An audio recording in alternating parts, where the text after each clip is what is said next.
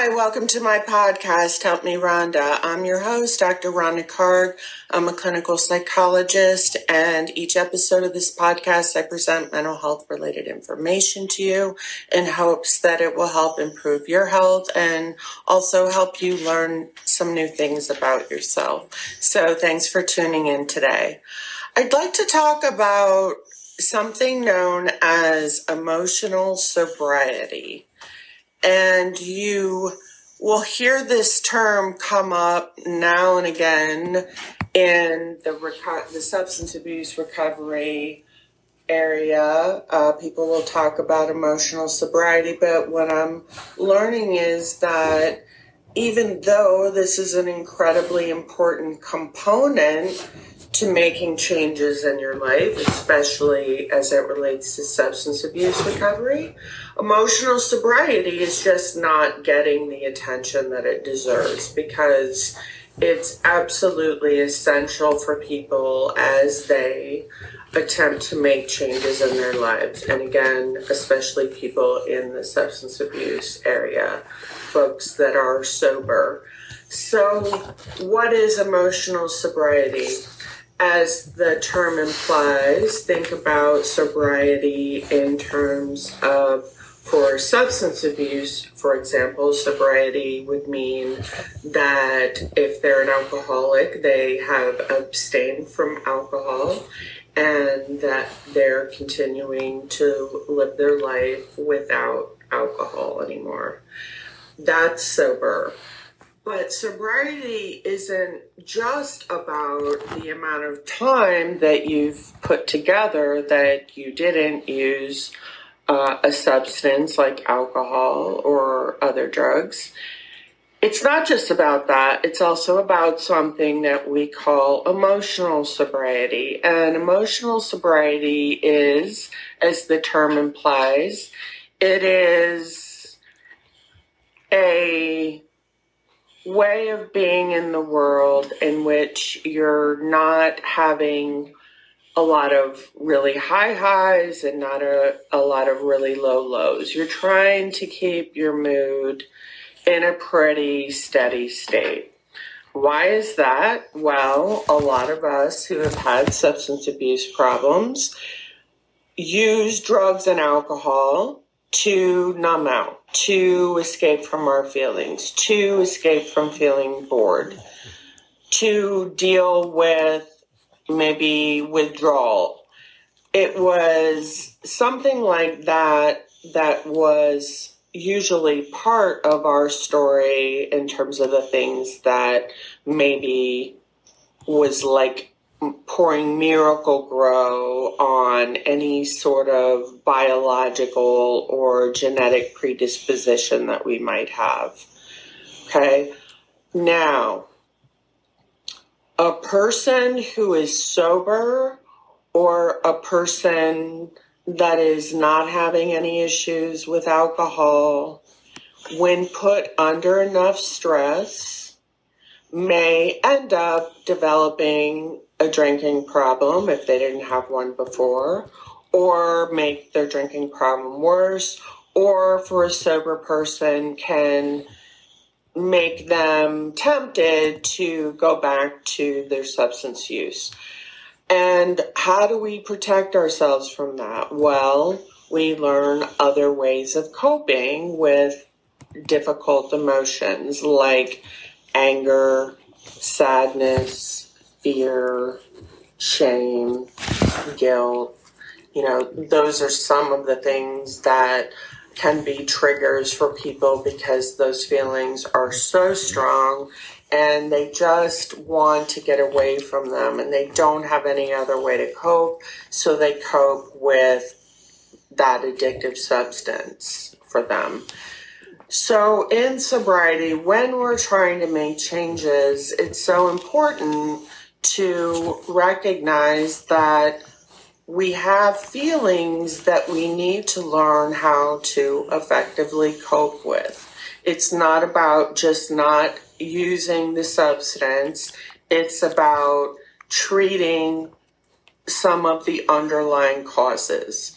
If you believe that addiction has a biological basis, as I believe that it does, and the research shows that it does, if you believe that that's true, then it was somewhat a luck of the draw whether you turned into someone that struggled with addiction. And when I say addiction, I don't mean just addiction to drugs. I mean alcohol, it could be shopping, it could be gambling, it could be work, it could be sex. There are an infinite number of ways that we can numb out our feelings, and people that never learned growing up how to have their feelings, they may not even know what their feelings are. And sometimes that's where we need to start, is learning how to identify how they're feeling. If they grew up in a home where they weren't allowed to express their feelings or talk about their feelings, got in trouble for having feelings, individuals like this may not even really know how they're feeling. They just know that they're upset. So where we start with individuals like that, we start with learning how to sit with and identify the feelings that we've had from the time we woke up until now.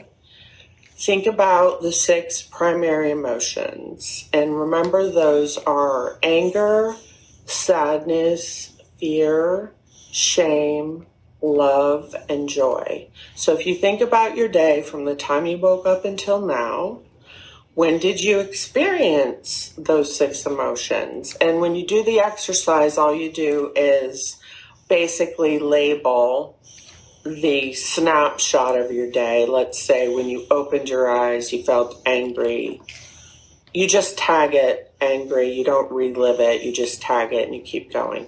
But what a 5-minute emotion meditation does for you are a few different things. One is it's a mindfulness exercise. So you're strengthening, it's like doing reps with weights. You're strengthening that neural pathway for being mindful and being present. We are holding space for our feelings because, to be honest with you, we are usually so busy in life that we have a tendency to push our feelings down. And some people even keep themselves busy in order to keep their feelings down, okay? You can also be addicted to being busy. So holding space, even if it's for 5 minutes, and you can take stock of what you were feeling during the course of the day, and you will learn how to start identifying your feelings. And then the next step of that, after we've learned to hold space for our feelings and recognize what our feelings are, then that can inform what our unmet needs are. And do we need to make a boundary in this situation in order to maintain our emotional sobriety? Again, we want to try to keep things on a pretty even keel, okay? We don't want things that are very, very stressful, or we don't want to take on a massive task that's going to bring up a lot of really strong feelings. Like if your parents have passed away, that wouldn't necessarily be a great time for you to go and clean up their house and get rid of things. If you're brand new to sobriety, you might want to take someone with you rather than going into that situation alone, because any situation that brings up a lot of really strong feelings for us, and for some people it's joy, honestly, that can set them up for relapse. They use substances to celebrate. But for a lot of people also, they use alcohol and drugs to self-medicate the more uncomfortable emotions like the anger, sadness, fear, and shame. So what does our emotion say about our unmet need? If we feel fear, for example, what would our unmet need be? Our unmet need would be safety and security. And so if you're feeling afraid in a situation, maybe you need to do something to help you get out of that situation, or maybe if you're in that situation, you may want to make a boundary with someone if it involves them and it involves something that maybe they're doing. You might want to make a boundary with them if what they're doing is bringing up fear for you. Not in the way that you're blaming them, but in the way of, when you do this thing, I feel what emotion? I recommend that you even try to keep these conversations as low-key as you can.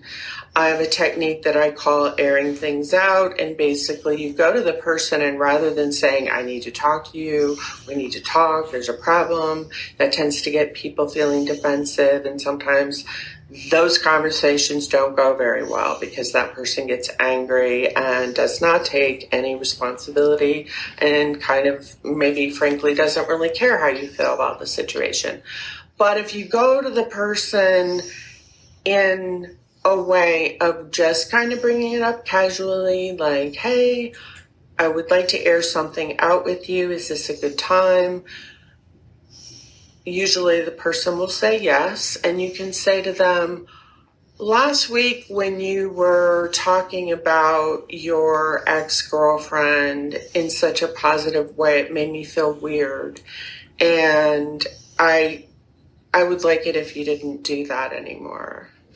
And usually the person is very open to it, is very receptive, says, oh my gosh, I had no idea. I definitely will be more mindful of that moving forward.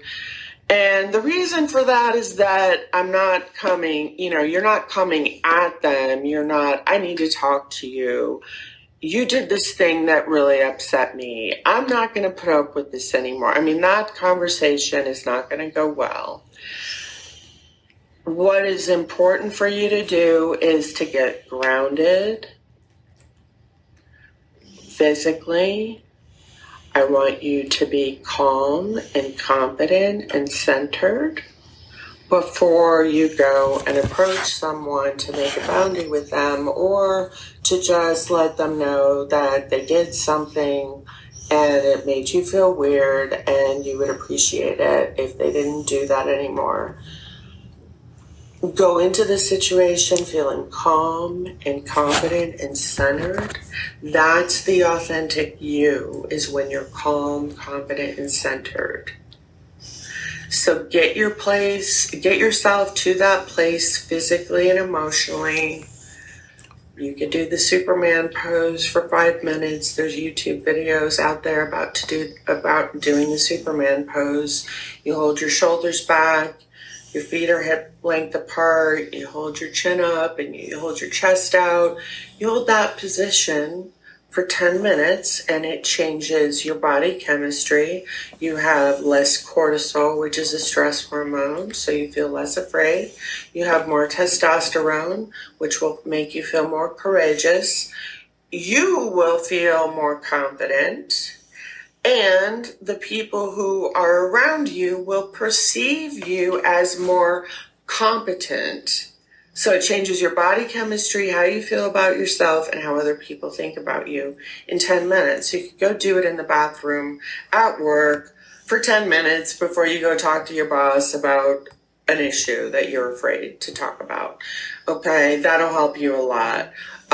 You can cross your legs and you can, cross your ankles together, and you can do that yoga pose where you go like this with your hands and hold them together.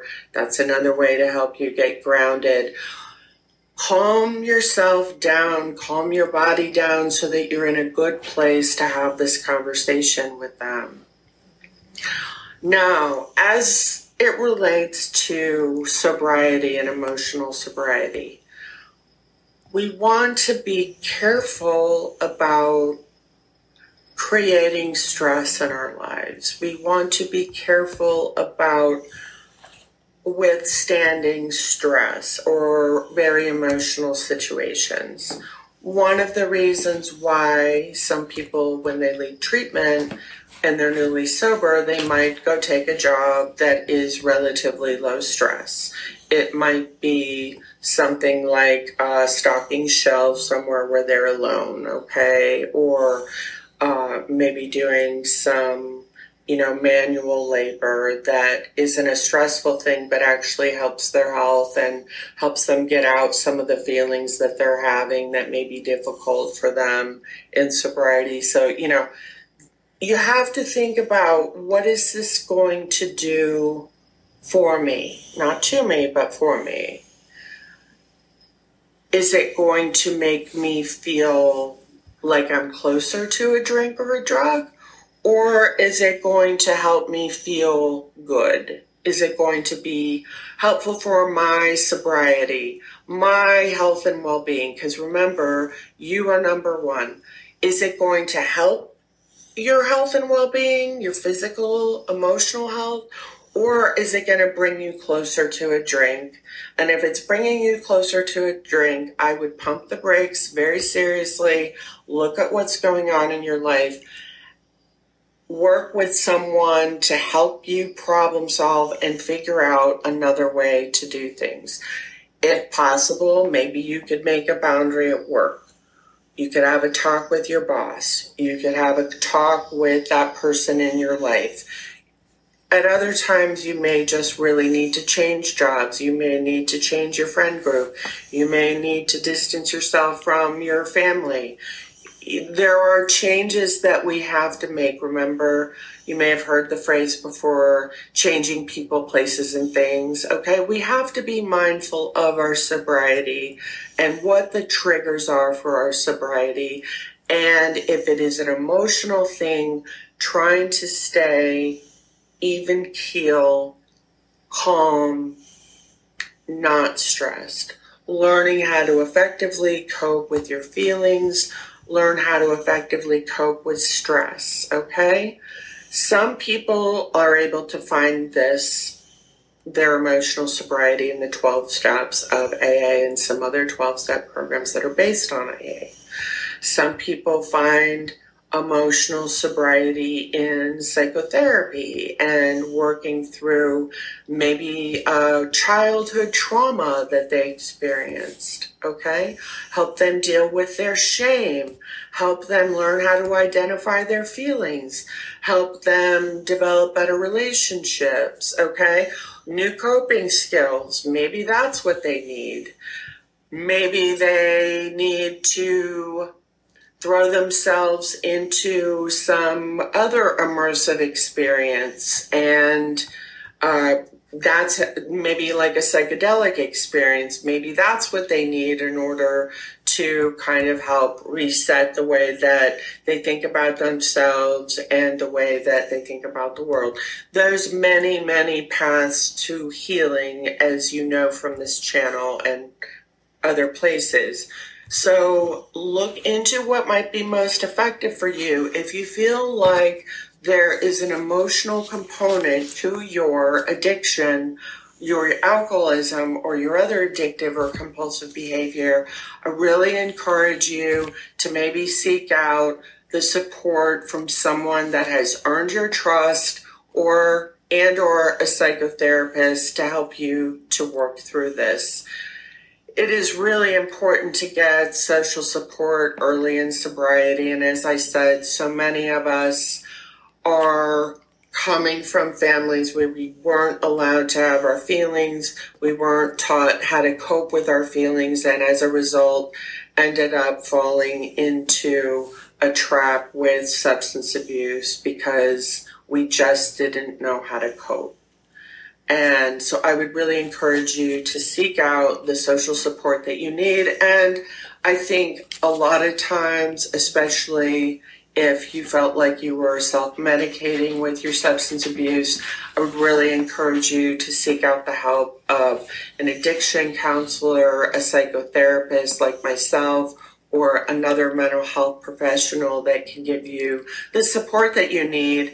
Learn how to identify your feelings, learn how to cope with your feelings, learn how to maintain your emotional sobriety by making good choices that are conducive to that and putting your health and well-being first. So thanks so much for tuning in today. I wish you the best on your healing journey. I hope you enjoy the rest of your day.